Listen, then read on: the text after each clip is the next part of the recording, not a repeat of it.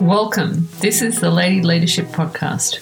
Sam's goal is clear, helping as many women as she can meet their full potential in business and in life. Hi, this is Sam McIntyre, and in this season of the Lady Leadership Podcast, I'm going to be talking to you about how to get the most out of your career, whether you have your own business, whether you work in corporate, or whether you're just starting out. Maybe you're finishing uni. So, joining me, and I look forward to sharing all my tips and hints on how to fast track your career.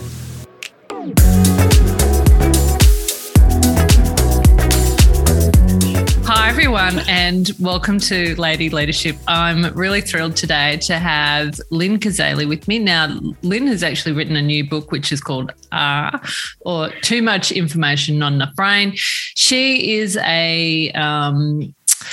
she's a keynote speaker, a master facilitator, author of 8 books, so we'll dig into some of that. She's on boards, she's a chair, she's a woman who's done it all. Welcome, Lynn. Thank you, Sam. Samantha, which do you prefer? Sam. Thank you. Thanks for the invitation to come along. Yeah, absolutely. Look, people. My mother calls me Samantha when I'm in trouble. Oh, yes. Okay, it's that the extension of the name for naughtiness, and it's the shortening of the name for familiarity and friendliness. Absolutely. So, this is a terrific book to bring out now, I think. You know, had you started writing it during COVID? Had you thought of it prior to COVID? Tell me about that. Yeah, look, it was a coming together of a number of elements of my IP and expertise, and it really got magnified last year when COVID hit, and I was experiencing overwhelm. But I found that I was able to address what was happening for myself using the techniques that I talk about in the book, which is primarily sense making, but also some emotional regulation and some new ways of working that I've learned from some of the cool teams who work in Agile. So the ideas were bubbling around, coming together, and then for me it needed to be accelerated and worked on when I was experiencing overwhelm, and most of us have also experienced feelings of overwhelm over the last year or so. So true. And I've talked to, a few friends and colleagues, etc. And, we're all sort of saying, hey, I'm a pretty upbeat person. I'm a pretty positive person. And, I've had days where I've where I've struggled or where I've felt monotonous. Yes. I've, been in my pajamas at midday. Just a bit meh. That's a good description of it. And then when you've also got responsibilities, so maybe there are people in the house you need to feed or clothe or school. I've got a couple of those. Or you've got external responsibilities, maybe, parents who need to be checked in on, or other friends and family, not to mention, job roles, or if you've got the responsibility of a business and clients. And then it doesn't take long. I use the metaphor of juggling, which we often talk about. Oh, I'm juggling so much stuff. And then you drop something and drop something else and drop something else. And, the flood waters start rising. Yeah, and then you're in your pajamas. Overwhelm. Yes, that's what happens the next day. And then the next day is a doona day. And then the day after that's a, gin for breakfast. And then after a few good nights sleep, we might pull ourselves. I have called it Margarita Monday, yes. I'll sign up for that. That's right. And so talk to me then a little bit about this sort of sense making and how that fits in. So I got sense making and I got the agile ways of working. I missed the one in the middle. Some emotional regulation. Oh, that's it. Yeah. So sense making, we do it naturally. We have an element of it in us naturally where we, connect the dots on something. We pick up some information and we start to go, oh, hang on, this means this, or I can see what's going to happen here. These sorts of things are lining up, and from my experience, I think this is what's going to occur. So we have some natural sense making of being able to work out what's going on, but we can also do it very deliberately and sit down and go, you know what? I'm going to try and make sense of what's going on here. So it's an actual skill and capability The Institute for the Future a few years ago said it was going to be the thing we'd need the most in these 2020s, and weren't they right? Weren't they right? Yeah, look, I haven't really heard that term, but I like it. It's literally sitting down and going, okay, what's the lay of the land? Yeah, what's the lay of the land is a good question to ask. In the book, I talk about two main questions: what's going on, and what do I need to do about it? And of course, I may not need to do anything about it, but it's the fact that I've stopped and asked the question, what's going on here, and what do I need to do about it? Yeah, and it's that piece around kind of what's in my control and what's outside of my control. Yeah, definitely. I think that sort of focus makes us more resourceful. We're able to bring forward better solutions and see things from a bit of a clearer perspective. We'll bring a more rational response than if we're in the midst of an overwhelming meltdown and trying to solve 15 things at once. I just had an experience of this prior to this podcast, trying to organise the people I live with, otherwise called my family. And my housemates, otherwise my children and my husband. And just a bit of, FYI, I'm recording a podcast, no, you cannot kick the soccer ball in the backyard now. Yes. No, the dog needs to go in its cage. Just a bit of sense making for them. Yes. Yeah. Connect the dots for them ahead of time. That's right. Absolutely. And I like the emotional regulation. I mean, we've all been emotional and or accused of being emotional, particularly as women. And, I've often cried during a current affair or something ridiculous like that. Yeah. Let's chat about emotional regulation. Yeah, well, I'll call out a woman, Dr. Susan David, and her book Emotional Agility. If you haven't at least read a summary of it or had a look at her TED Talk or just have a look at the work that she's doing in bringing greater awareness to how to manage our emotions, that would be some time well spent. But so I would defer to her professional expertise around emotional regulation. But we can't manage, or as I like to say, outsmart our overwhelm if we're in a highly emotive state. And I think one of the best techniques to use, and I explain in the book, and it's labeling what you're experiencing, like labeling the emotions that you're experiencing. And again, this gives us perspective. It reduces the blood pressure a little. It gives us some greater access to our rational mind. And it really gets us to be in charge of what we're thinking, not, at the mercy of what we're thinking. So not control freak over emotions, but regulation. Is it a matter of going, you know what, I can feel, because you can feel it, I can feel myself losing the plot. And I refer to when the people I live with are very untidy in my home and I'm picking up after everyone. And, it could be in a workplace, could be, someone cuts in on you whilst you're driving or whatever. Is it a matter of in that moment thinking to yourself, I'm overreacting or talk me kind of through.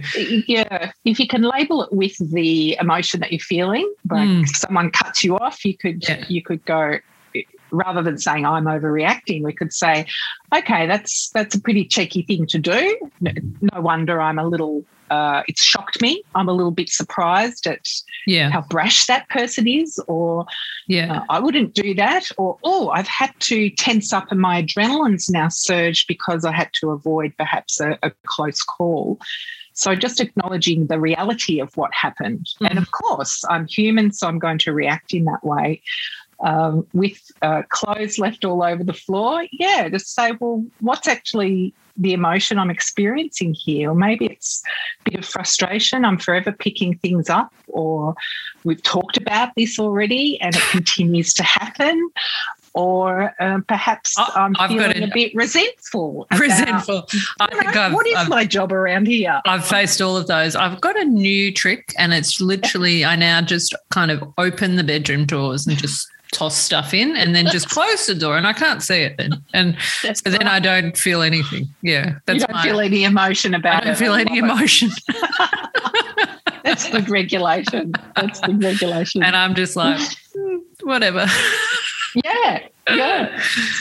So giving these experiences a label, I think is one of the first steps to outsmarting our overwhelm rather than just trying to struggle with it or drown under everything or hope that tomorrow will be better. It's giving us some more, as I say, that rational access to our rational mind, which is very clever. We have a lot of very ingenious skills. So all I'm doing is suggesting how we can tap into those a little bit more. Yeah. And how about in the workplace? So, because often, maybe someone will say something or you'll interpret something differently to maybe how it's intended or...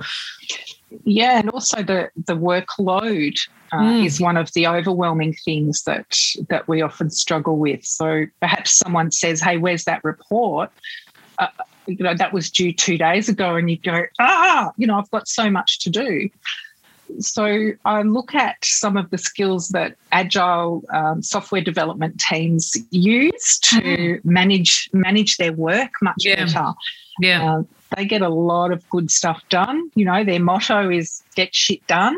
So how do they do that? So they use some very cool techniques like visualizing all of the work they've got to do instead of carrying it around in their head. So it's so true because we have. I mean, I am a lover of a to-do list. Yes, and I even bought from a lady who is to-do women. She does little. I'll show you now. She does little. You can see my to-do list. She does little to-do. Oh, nice. Yeah, notebooks, etc. But do you think it's a matter of getting it out? And I am a bit of a.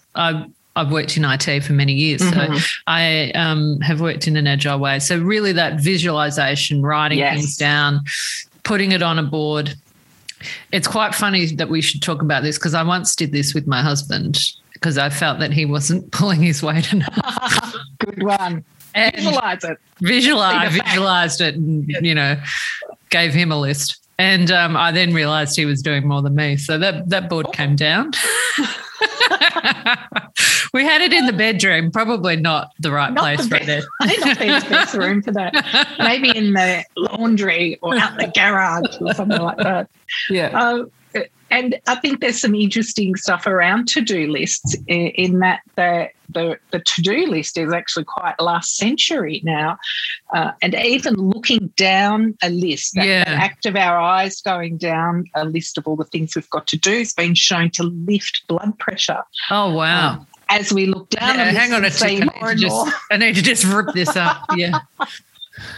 I think I like what I can see yours is looking a little bit more map-like. It is more map-like. Yes, right. It's like good. top 3 tasks, it's self-care, it's power hour, it's gratitude. So it's a bit more than it's other notes. So there's not, and then I've just written over it and then I've written on the back and love it.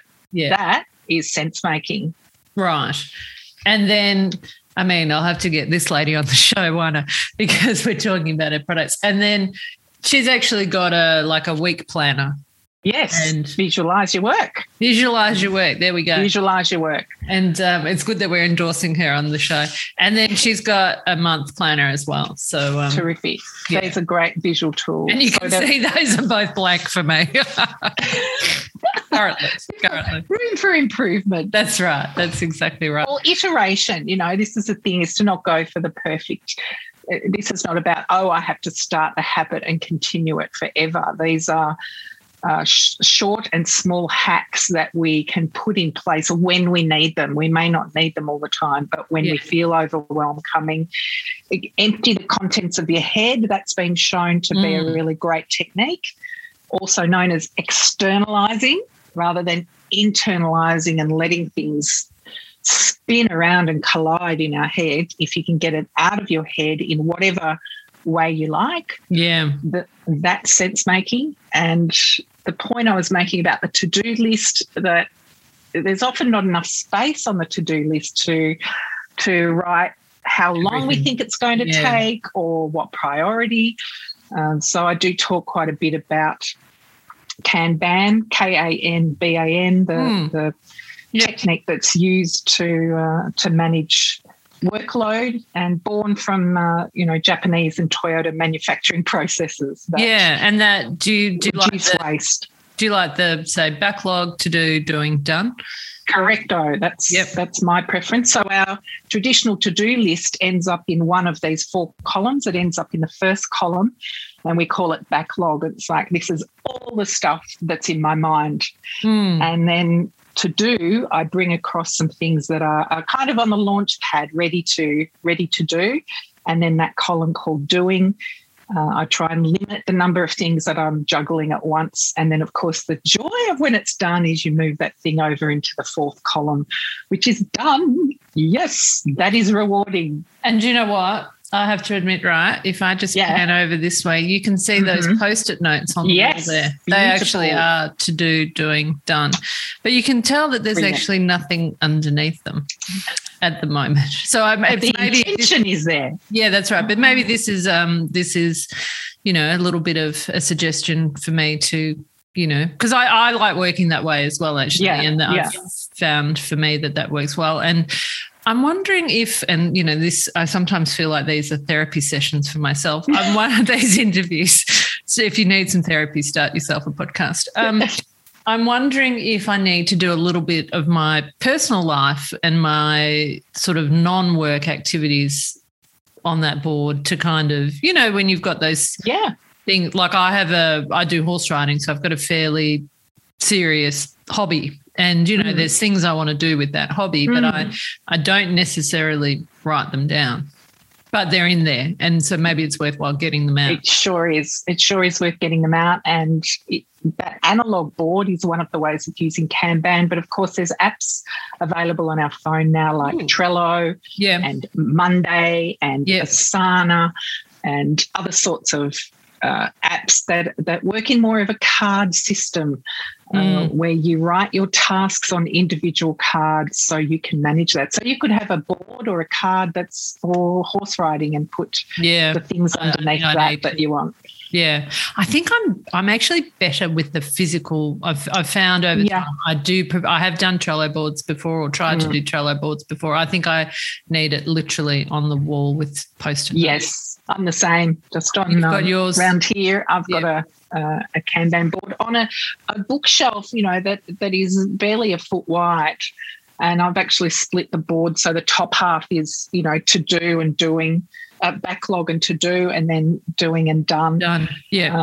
Nice. So you don't necessarily need to go and buy a whiteboard or use a huge, area of space. In fact, there's a process called Kanban for One, and it uses a small board, that's a piece of cardboard that stands on your desk. Oh. So, that could use those little, those sort of little Post-it notes. Oh, wow. The sketchy ones. Just big enough to write what that task is and how long you think it might take you. Well, that's the time. That's the thing, isn't it? How long you think it will take you. I must admit, I always kind of look out to the next week and I'm like, and this is the problem that I have. I look out to the next week and think, oh, shit. Do you know what I mean?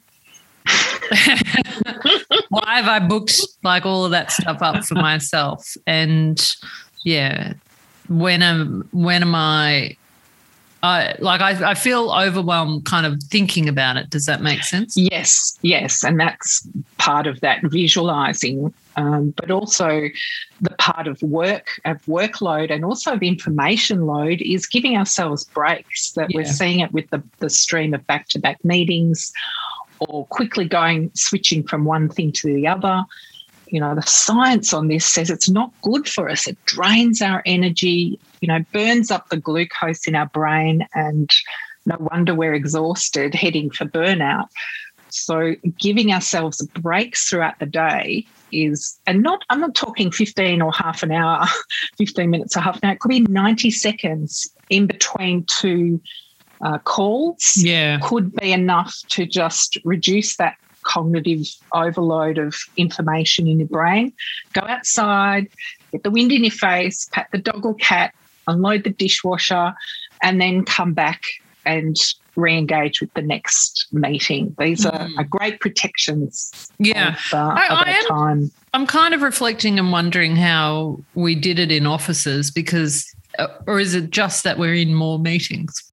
Because we're kind of, sat in the one spot at the moment. Yeah, we tend to sit in the one spot. In meetings in workplaces, we often had to change meeting rooms. So I talk about that commute between one meeting and the other. Yeah. Or we would go for coffees with people, or we would stand in the workplace kitchen. So there was a lot more movement from one place to another, from our desk to the bathrooms or from the kitchen to the elevator. So there was a bit more transit time, which is perfect for a cognitive unloading time. Right. When we sit in the one place hour after hour and only have a break every 3 hours. Because you're going to wet your pants. Yeah. Yeah, that's right. Or anything like me. Yeah. Yeah. So sense making, what's going on? What do I need to do? Emotional regulation, thinking about the reality, agile ways of working, emptying the contents, really looking for those even minuscule breaks. I mean, that's something I've learned. 90 seconds can be the difference. Sure can. And to stand up and change your state. Yeah. So stand up and do something. So it's, it's deliberate distraction.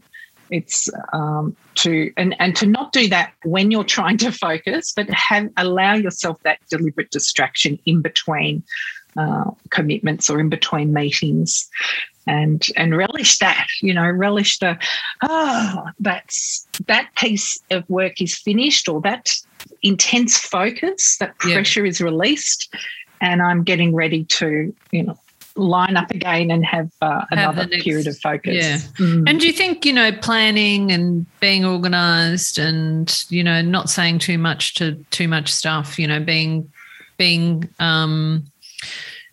what's the word? Being organised about what you say yes to or what you say no to, that type of thing? Or thinking through that value of, like, what's the value on that? Yeah, and I guess thinking why do I want to do something, or why am I saying yes to something, or how do I want to spend my time? So being more conscious about that. Sometimes we find it easier to say yes than make up some other reason or excuse. Tell your mum that you're really not interested in those relatives. Yes, that you're not available or you don't have time.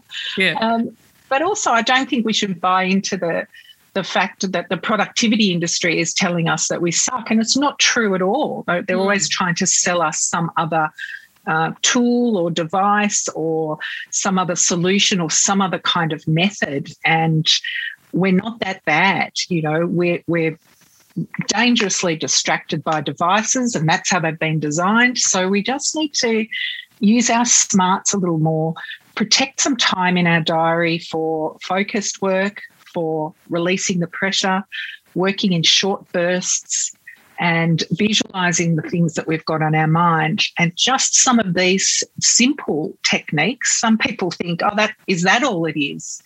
But they're not doing it. And then when they do it, it becomes incredibly liberating. I mean, that is the thing. You've got to do the work, don't you? Yeah, and they're not big habits though. Not something. Yeah, no, none of this stuff is hard. No, and you don't need to do it all. If one of the tools I use the most is the Pomodoro, which is a segment of time, uninterrupted time. 25 minutes is the ideal time, and I say, "Hey Siri, set a timer for 25 minutes," and she does. And I work away, and then my timer goes off in 25 minutes, and then I have a little break and a rest. Yeah. And will you choose what you work on in that period of time? Will you be like, from your agile board, you'll be like, okay, I'm going to I'll choose something. For 25 minutes, I'm doing this. Yep. And do you plan out sort of, because I know people who are good at this and they plan out like segments of this is when I'm spending time on. I tend to plan a bit more, this is when this is due. And then work back from there. Work back, and I'm like, I know I've got to get that done by then. I know I can get this done by then, etc. I tend to be a bit more last minute, kind of. Yeah, I work a bit, maybe a bit better under pressure or must have done type situation. I tend to go with the energy, like what am I feeling like working on right now? Versus that weight that you can feel of I have to sit down and work on that project. Yeah. I think sometimes if I don't want to do it, I'll procrastinate about it. And then when I actually get around to doing it, it doesn't actually take me that long. So I've kind of thought about something just way too long. You got it. I've thought about it for 2-3 weeks, and then when I sit down and actually get it done, I'm like, well, that was a race. That's right. The real estate that has been occupying in your mind, the time, energy and effort you've been putting to that, it could have been out of your mind and you could have picked up that task. And we often find they just don't take as long as we're imagining that they will. And so that focused time can help us get a bunch of things off our list. But then don't think you have to do it all day, just a short sprint of time, as the software developers say, a time box has been shown to be the best productivity tool of all time, the time box. Start, finish, uninterrupted work, choose how long that is, and you'll be able to get things done. Versus we usually switch. I'm doing 3 things at once. I do a bit of that. Then I think, I better do that. Quick, I better go in and send that email. I've got to come back to my original task. Yeah, the cat needs to be fed. Yep. The energy out of my system. This energy is not limitless. So protect it at all costs. And that mono-focusing is by far the most efficient, most productive and most calming than this erratic switching. I've got so much on, I've got to try and do everything. Yeah. I like that. I've picked up some good tips. Good. We like that. I think the audience will have picked up some good tips because this is who it's really about. Yeah, we're just having a chat and we've got some people listening in. Yeah, that's right. Lynn, what is the best way for people to get in contact with you if they'd like to work with you, they want to buy the book? Yeah, or one of the other 7 books you've written. Yeah, come to my website, lynnkazali.com, and you'll see there's plenty of blogs that I've been writing over the years and programs, mentoring, speaking, and a page on the different books that I've written about, which include things like perfectionism, agile ways of working, facilitation, creative thinking, and visualization, like sketching and illustrating. How did you get into this work then?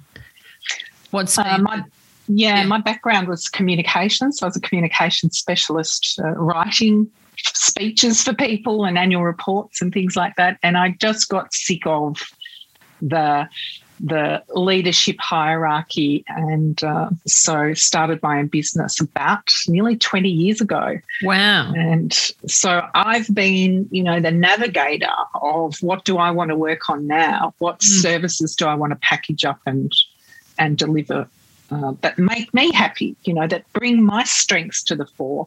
Yeah. That I find enjoyable rather than, I better do this because this is what the market needs. So it's been much more focused on what do I like doing. Yeah. And that's why writing a book a year for 10 years is my plan, and going well. I'm just writing about the stuff I'm interested in. Yeah, nice. What's the next book on then? Got a couple of ideas. Yeah. Yeah, stand by. Yeah. Love it. Well, thank you so much for being on the show. My pleasure. I feel like I'm going to get off this and put some things on some Post-it notes. Get some things out of my brain. Feel a little bit less overwhelmed. Mm-hmm. And, thank you so much. It's been an absolute pleasure. Thank you. Thanks, Sam. Thanks so much. And happy Kanban boarding. Absolutely. Beautiful. Thank you. Thanks.